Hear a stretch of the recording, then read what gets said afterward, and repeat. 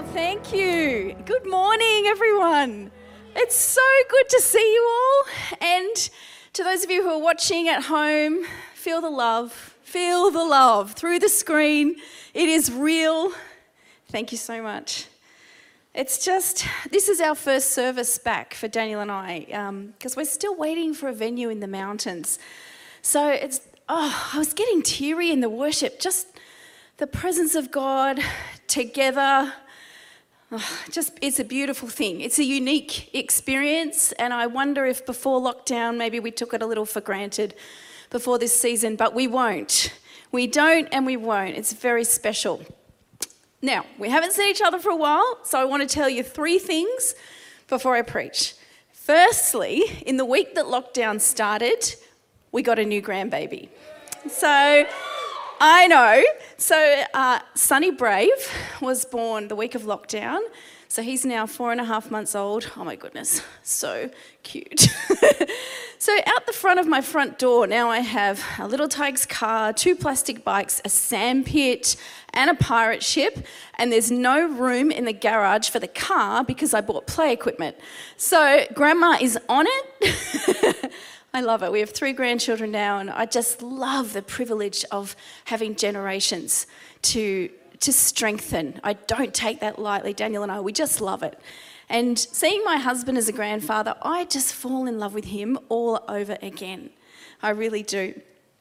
So I just saw Ella go, Dad. Second thing, because I know some of you will ask me, you've been following our journey, the musical that Daniel has co-written.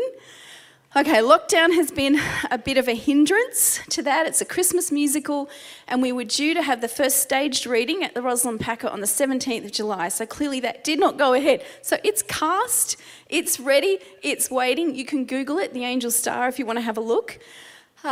We rescheduled the theatre for October, and we were all still locked up then. At the moment, the prayers are that God will make room for that to move forward. And the third thing is, I wrote a book in the last 12 months, and that's just about to go for editing. And I mean like the editing that you pay for. So, so that's frantic. It's on the book of Esther, the story of Esther. So I've retold it, and all the characters in that story demonstrate some life wisdom, even if they're what we could consider bad characters. They're doing incredible things that show wisdom. So the intents and purposes of their wisdom are questionable, but their processes, they relate so much to where we are now if we want successful life, love and leadership. So that's where I've gone. It's not a Christian book. It's a book of wisdom that you could buy for your friends. So it's not a sales pitch. It's not anywhere ready or anything. That's what we've been doing. We've been very creative with this time. So, okay. The title for the message this morning is called Unity, I Disagree. And I think it's more fun that way. We've had this theme of the last little while, this new kingdom, this new church, this new me. And we've had some incredible teaching. Like the smorgasbord that we have here is really amazing, and I'm so thankful for it. And so when I said to God, okay, I've got to bring the word, what do you want me to say? He said, I want you to speak on unity. And I said, we've heard enough about that. Frankly, I'm done with that subject. It's in our faces. And this is what I say to God, and we're back and forth. I don't think people have room to care about that right now. Is that fair? Like, I'm just keeping it real. You know I will. There's enough cares without caring about unity. So why are we talking about it? And I think the first picture that was on screen, and I'm just saying in faith that it went up, I'm sure Brent did it, was people with their hands in the air. And I think that's the common way we might perceive unity in the church, is all of us gathered together in worship. But with what all of us have been through, especially in the last few months, Brent, could you put that picture up, the ocean picture? I think this picture, when I saw it, I think all of us have had a moment where I think we've felt a bit more like that than the first picture. Am I right? There's some moment or many moments of the last 12 months, 18 months, where we've just felt like, I'm drowning. So I said to God, if we're feeling this way, why should we even care about unity? Why should we? There's enough going on. So God, as long as we're not tearing each other apart, surely we're okay. Is that okay? No, that's not okay. There is so much disunity everywhere. We don't have to look far, even in the church, just to see this plague of disunity on the earth at the moment. We could look at countries just across the ocean. There's so much happening there. In our own nation in the past 4 or 5 months, so much has happened. And we hear people say, how did we get here? What are governments doing? What's happening? How do we land here so quickly? We don't have to look far, and this is when we need to raise our voice and speak out in unity. The Holy Spirit said to me, church, we have an opportunity right now against this backdrop of extreme disunity to be the contrast. And that's what light looks like. That's what the light on a hill looks like. It exists against a contrast of darkness. So this is where we're headed. Buckle up. The roller coaster is heading for the first incline. See if you can keep up. Okay, we first should understand what unity is, because to me, I'm like, unity sounds kind of boring. So let's make it interesting. Joined as a whole, working together around shared values and purpose. For us, unity is really a New Testament focus. We have Jesus dying on the cross, rising from the dead, ascending to heaven, and then there's the upper room experience. The Holy Spirit comes and the early church is birthed. And from this point, and looking through the books that Paul writes, he talks so much about coming together and shared values against a backdrop of conflict. I kind of feel sorry for the Apostle Paul. He's always talking into some conflict, some group that's not getting along, some group that's arguing, some group that's right and thinks that they're more right than the other group. Does any of that sound familiar to you in terms of where we are in the world right now? And this is what I love about the word. It's so now.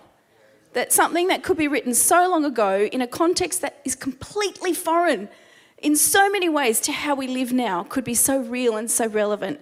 That's the living and active word. Dividing soul and spirit, joints and marrow. It tests the thoughts and the attitude of the heart. Dividing soul and spirit. It will show us in our lives what is not of the Spirit in revealing truth. So, unity is a Spirit-led endeavour, and the focus of it arrives in Scripture significantly after the Holy Spirit comes. And the Apostle Paul in Ephesians 4:1-6 talks about being unified by the Spirit. So authentic unity is a Spirit-led endeavour. In Acts 2:44, we get this glimpse. So the Holy Spirit comes. Peter gets up and delivers his incredible message, and the Lord added to their numbers daily those who were being saved. 3,000 people get saved. It's amazing. And we get this little glimpse of what a unified church looks like. Let me read it to you. All believers were together and had everything in common. They sold property and possessions to give anyone who had need. Every day they continued to meet together in the temple courts. They broke bread in their homes and ate together with glad and sincere hearts, praising God and enjoying the favour of all the people. And the Lord added to their numbers daily those who were being saved. I'm not suggesting you go and sell your house and give the money away. Let's just be right up front on that one. Different context here. What I notice in this scripture is the absence of selfishness. There's just no selfishness in this passage. Everyone is thinking and deferring to the needs of the people around them. And it's much more than saying we're in unity, we're in unity. There's a lifestyle, there's a heart, there's a way of relating to each other that we're glimpsing in this passage. So John Piper, the renowned theologian and pastor, he says unity is really a neutral thing. You've got to apply intention to it. So in the intention and in the outcome of unity, we get to see what kind of unity it is. So we know in history there have been great evils on the earth where people have united around an evil cause, and the outcome of that have been, deaths and suffering. But we can also see in the unity of the church, the result of this, the fruit of this, is that God is glorified. That's what we're headed for, that people would see Jesus in us, that we would be the light, the contrast, the light in darkness. That's what our unity is supposed to produce. It's not to draw attention to us. Any attention to us gets reflected onto God, like that he would be glorified. But there are two uniquenesses to our unity. One is, and this is what Paul says to us, is that he requires attention that be given to the affections of our heart. So it's not enough to say, I'm in unity. I'm in unity with my Connect group. I'm in unity with my church. I'm in unity with my family. There's an inner world change that has to keep happening for us to stay in unity. The stance of our heart toward other people has to be one of affection. How many of you know that I just said something that is really difficult to live out? You know, I was getting ready for this message, and this often happens when I'm preparing to preach, that the Holy Spirit will say to me, well, you need to live this out this week. So let's do an audit of your inner world.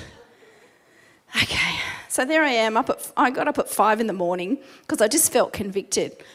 Chris, let's talk about the people that you're angry at this week. Let's talk about your frustrations this week. Let's talk about the affections of your hearts. I got up early, I took communion, and I'm just like, oh God, how does it accumulate so quickly? And yet it does. We're immersed in this crazy world right now, and it's so easy for our hearts to become cluttered. But we are required, if we're going to stay in unity, to do these heart checks. And if our affections toward others, if you can think of someone and you're like, whatever, who cares? Time for a heart check. Time for a heart check. So just know that God did it with me this week, okay? I'm trying to model what I'm practicing what I preach here. All right. So Paul says, be devoted to one another in love. Honour one another above yourselves. Now that you've purified yourselves by obeying the truth, so that you have sincere love for each other. Love one another deeply from the heart. Love one another deeply. He's not talking about making a meal and dropping it over, even though that's a good thing to do. He's talking about an inner change. So real unity, we can talk about it and we can show it, but it's actually dependent on the affections of our heart and how we manage those. Finally, all of you be like-minded, be sympathetic, love one another, be compassionate and humble. And I think that's something I've really noticed an absence of in the narrative that surrounds us. And I guess I'm certainly in my own life going, is the way I'm relating, is it compassionate? Is it humble? Because especially now, it's not hard for us all to access information, but to stay compassionate and humble in heart, that really takes intention. That really takes humility before God. So, the other thing that sets our unity apart is not just our affections, it's our aims. May the God who gives endurance and encouragement give you the same attitude of mind toward each other that Christ Jesus had, so that with one mind and one voice you may glorify God and Father of our Lord Jesus Christ. Accept one another then, just as Christ accepted you, in order to bring praise to God. So that people would see us, watch us together, watch how the genuine affection of our hearts are demonstrated toward each other and to the people in our world, that they would see Jesus in this. Okay, unity, what isn't it? Okay, brace yourselves. Have you ever watched the TV after we have a change in leader in our state, in our nation, and the leader gets up with whatever cronies behind them and goes, we are a party that is more united than ever before. And you're sitting there and you're thinking, 24 hours ago you beheaded the previous leader, politically, violently, and you're standing up in front of us and trying to tell us that you are more united than ever? Not. Wrong. I'm calling it. So we know, don't we? We know when someone says we're unified and it's not that. And this is where I go back to the heart. There is a heart condition here, not just a policy agreement. We're not just agreeing that we're all Christians. All right, we've got to go beyond that. Heart affection and intentional affection toward each other. So, unity, what isn't it? Unity is not the same as agreement. Now, take this home with you. We do not have to agree on most and many things. You don't have to agree with me. I don't have to agree with you. Isn't that freeing? And I'm going to say the V word, okay? Whatever, and I'm not going to comment on if you're vaccinated or unvaccinated. It's up to you, right? The way that we engage with that is what is important, not whether we agree on it. So the way that we engage with each other around this topic is where we have an opportunity to show unity. And it doesn't mean we have to agree. Our kind of unity presents itself most beautifully against a backdrop where there's plenty of disagreement.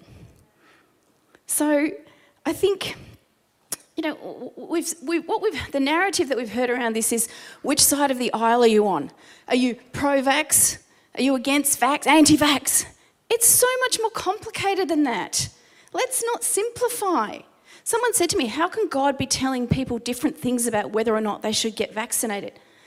My situation is not the same as yours. My life is not the same as yours. My circumstances, my passion, my calling. There are people in all of this who are called to stand up and to speak and to be more vocal than the rest of us and to lead in truth. There are many people who are called to keep quiet, to sit back, to watch, to observe. We don't have to agree. So put aside your thinking that we need to agree on this. We don't. We still need to be unified. God is not asking us to agree with each other. He's not asking us to stop engaging in robust discussion. The scripture says, iron sharpens iron.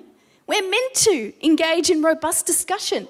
This is good, but we're not meant to kill each other with our words and our heart in the process. The way we engage is what is important. God's not asking you to stop thinking critically or to stop reflecting.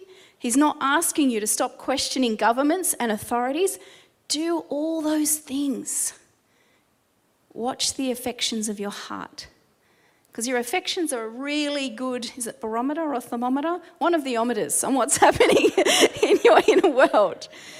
God made us to think, and he made us to work out truth in relationship. He did not make us to work out truth and destroy relationships. So this process of working out truth needs to be relationship building.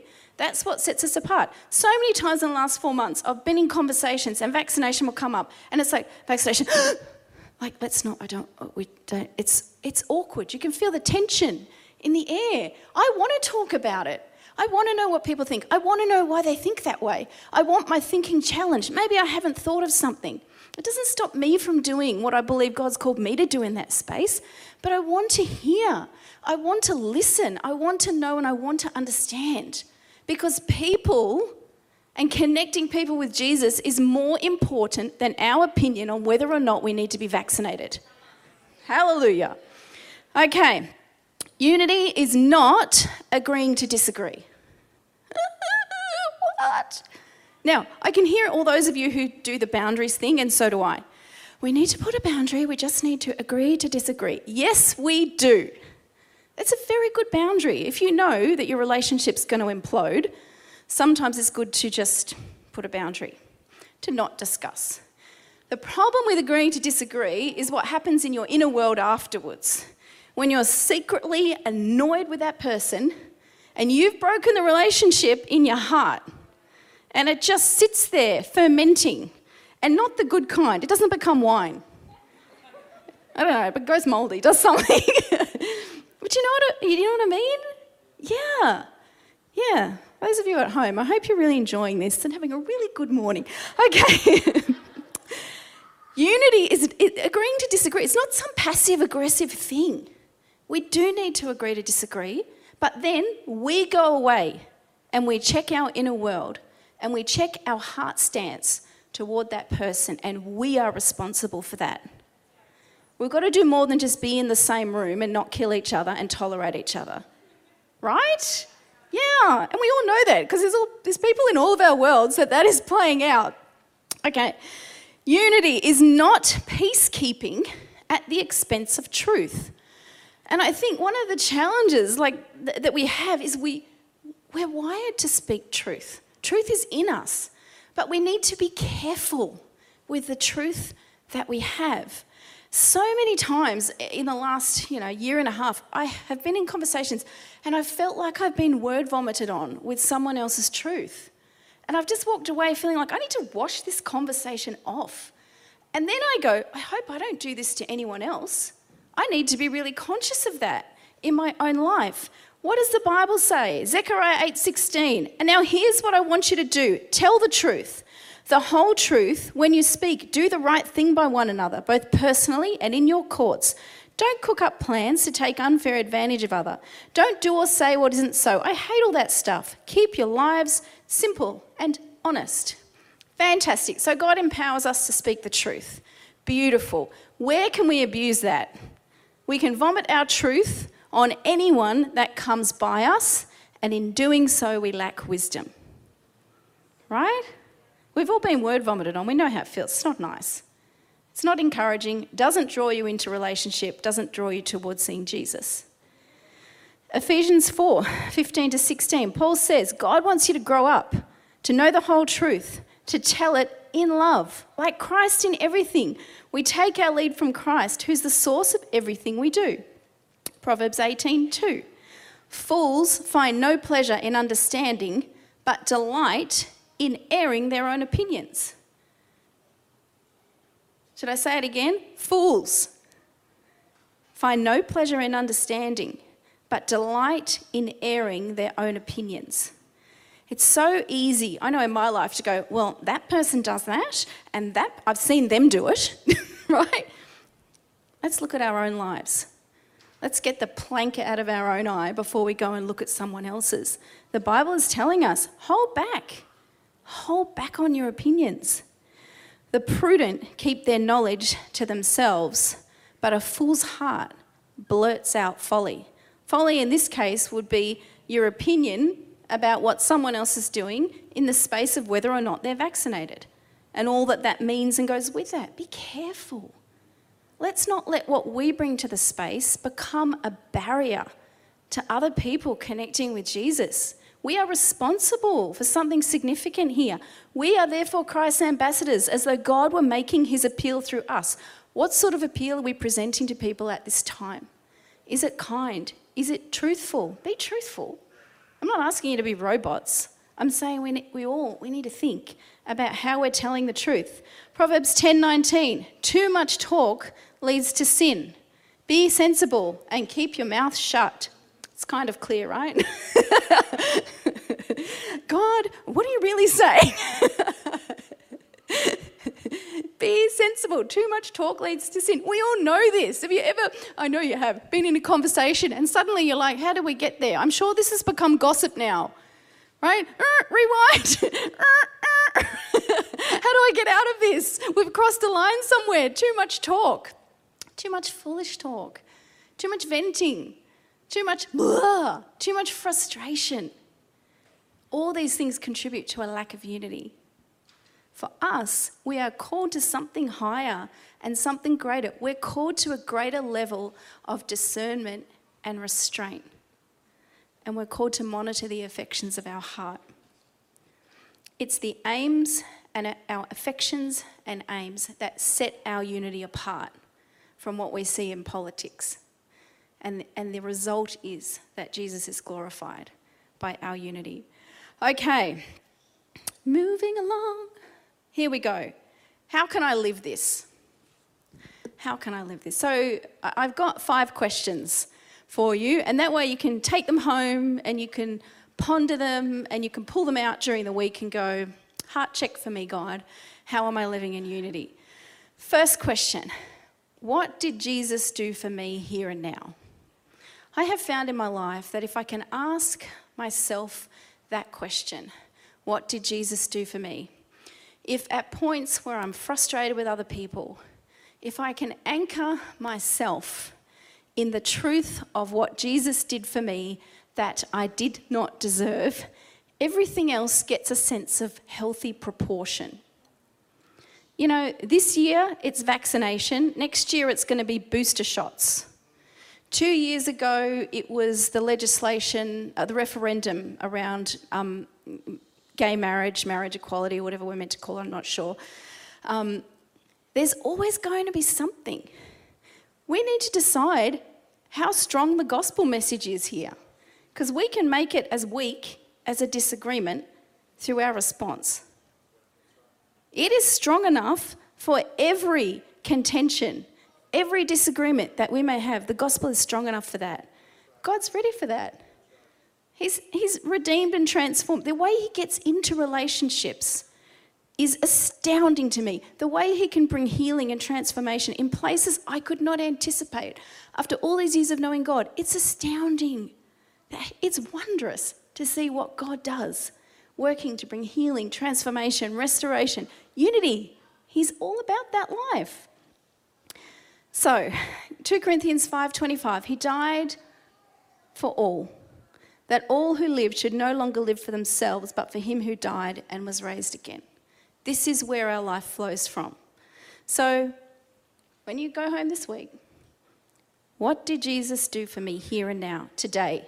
Ask yourself that question and let that anchor your responses for the day. Let that give you the sense of proportion for whatever is happening around you, whatever disagreement, whatever people God sends to iron sharpen iron you, whatever that looks like for you. You're probably all more patient than me. I'm not a naturally patient person. I very quickly can get frustrated. I just have learned to hide it. And that's why our inner world checks are so important.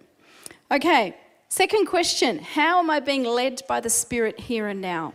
John 16:13, but when he, the Spirit of truth, comes, he will guide you in all truth. And I think when we're in the heat of a disagreement on truth, and we feel strongly and we feel passionately, one of the easiest things to forget is to just simply say, Holy Spirit, I'm going to make room for you right here and right now in this conversation. We know from Scripture that unity is a Spirit-led endeavour. And as I said before, it's not agreement. I think it's a falsehood that we think that the outcome of a conversation has to be that we agree. It just doesn't. That is just not true. But in that disagreement, our hearts can still be united. We need the power of the Spirit to be able to do that. It's too big for us. We need the Spirit working in our lives to be able to live this. Okay, third question. Who do I need to soften my heart toward here and now? Ephesians 4:32, be kind to one another, tender-hearted, forgiving one another, just as God in Christ Jesus forgave you. Right? We're all forgiven. God's saying to us, you be kind. You be the first one. You have the soft heart. As far as it goes with you and your inner world, what do you need to do to keep your heart tender? And I think, for me, when that happens, I find I need to just release forgiveness. Just let God go in, put my heart under the microscope and show me what I need to give over. Could I have the band come up, please? Question number 4. Why am I speaking up here and now? Okay, so you find yourself in a conversation or online or whatever, and it's going crazy. And everything within you goes, all those people are wrong. And because of my research or whatever, I know more than they do, and I need to let the uninformed know the actual truth. Have we or have we not all seen these people? I'm just calling it, okay? We've all seen these people. We've met these people. Please don't be one of these people.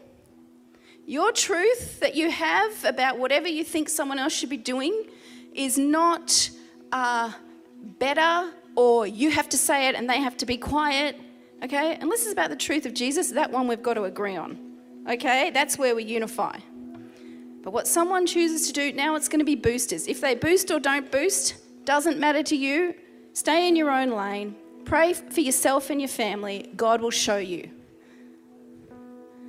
So why am I speaking up here and now? Before you reply,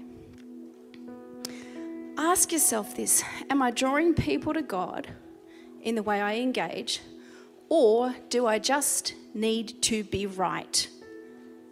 In Genesis, when Adam and Eve sin, God calls them before him. And he says, Adam, Eve, what's going on? And Adam says, it wasn't me, it was Eve. Eve says, it was the serpent. This is ego. We see the presence of ego early in Scripture, and we all have this. We all have giant egos. So we need to know this truth about ourselves so that we can humble ourselves before God.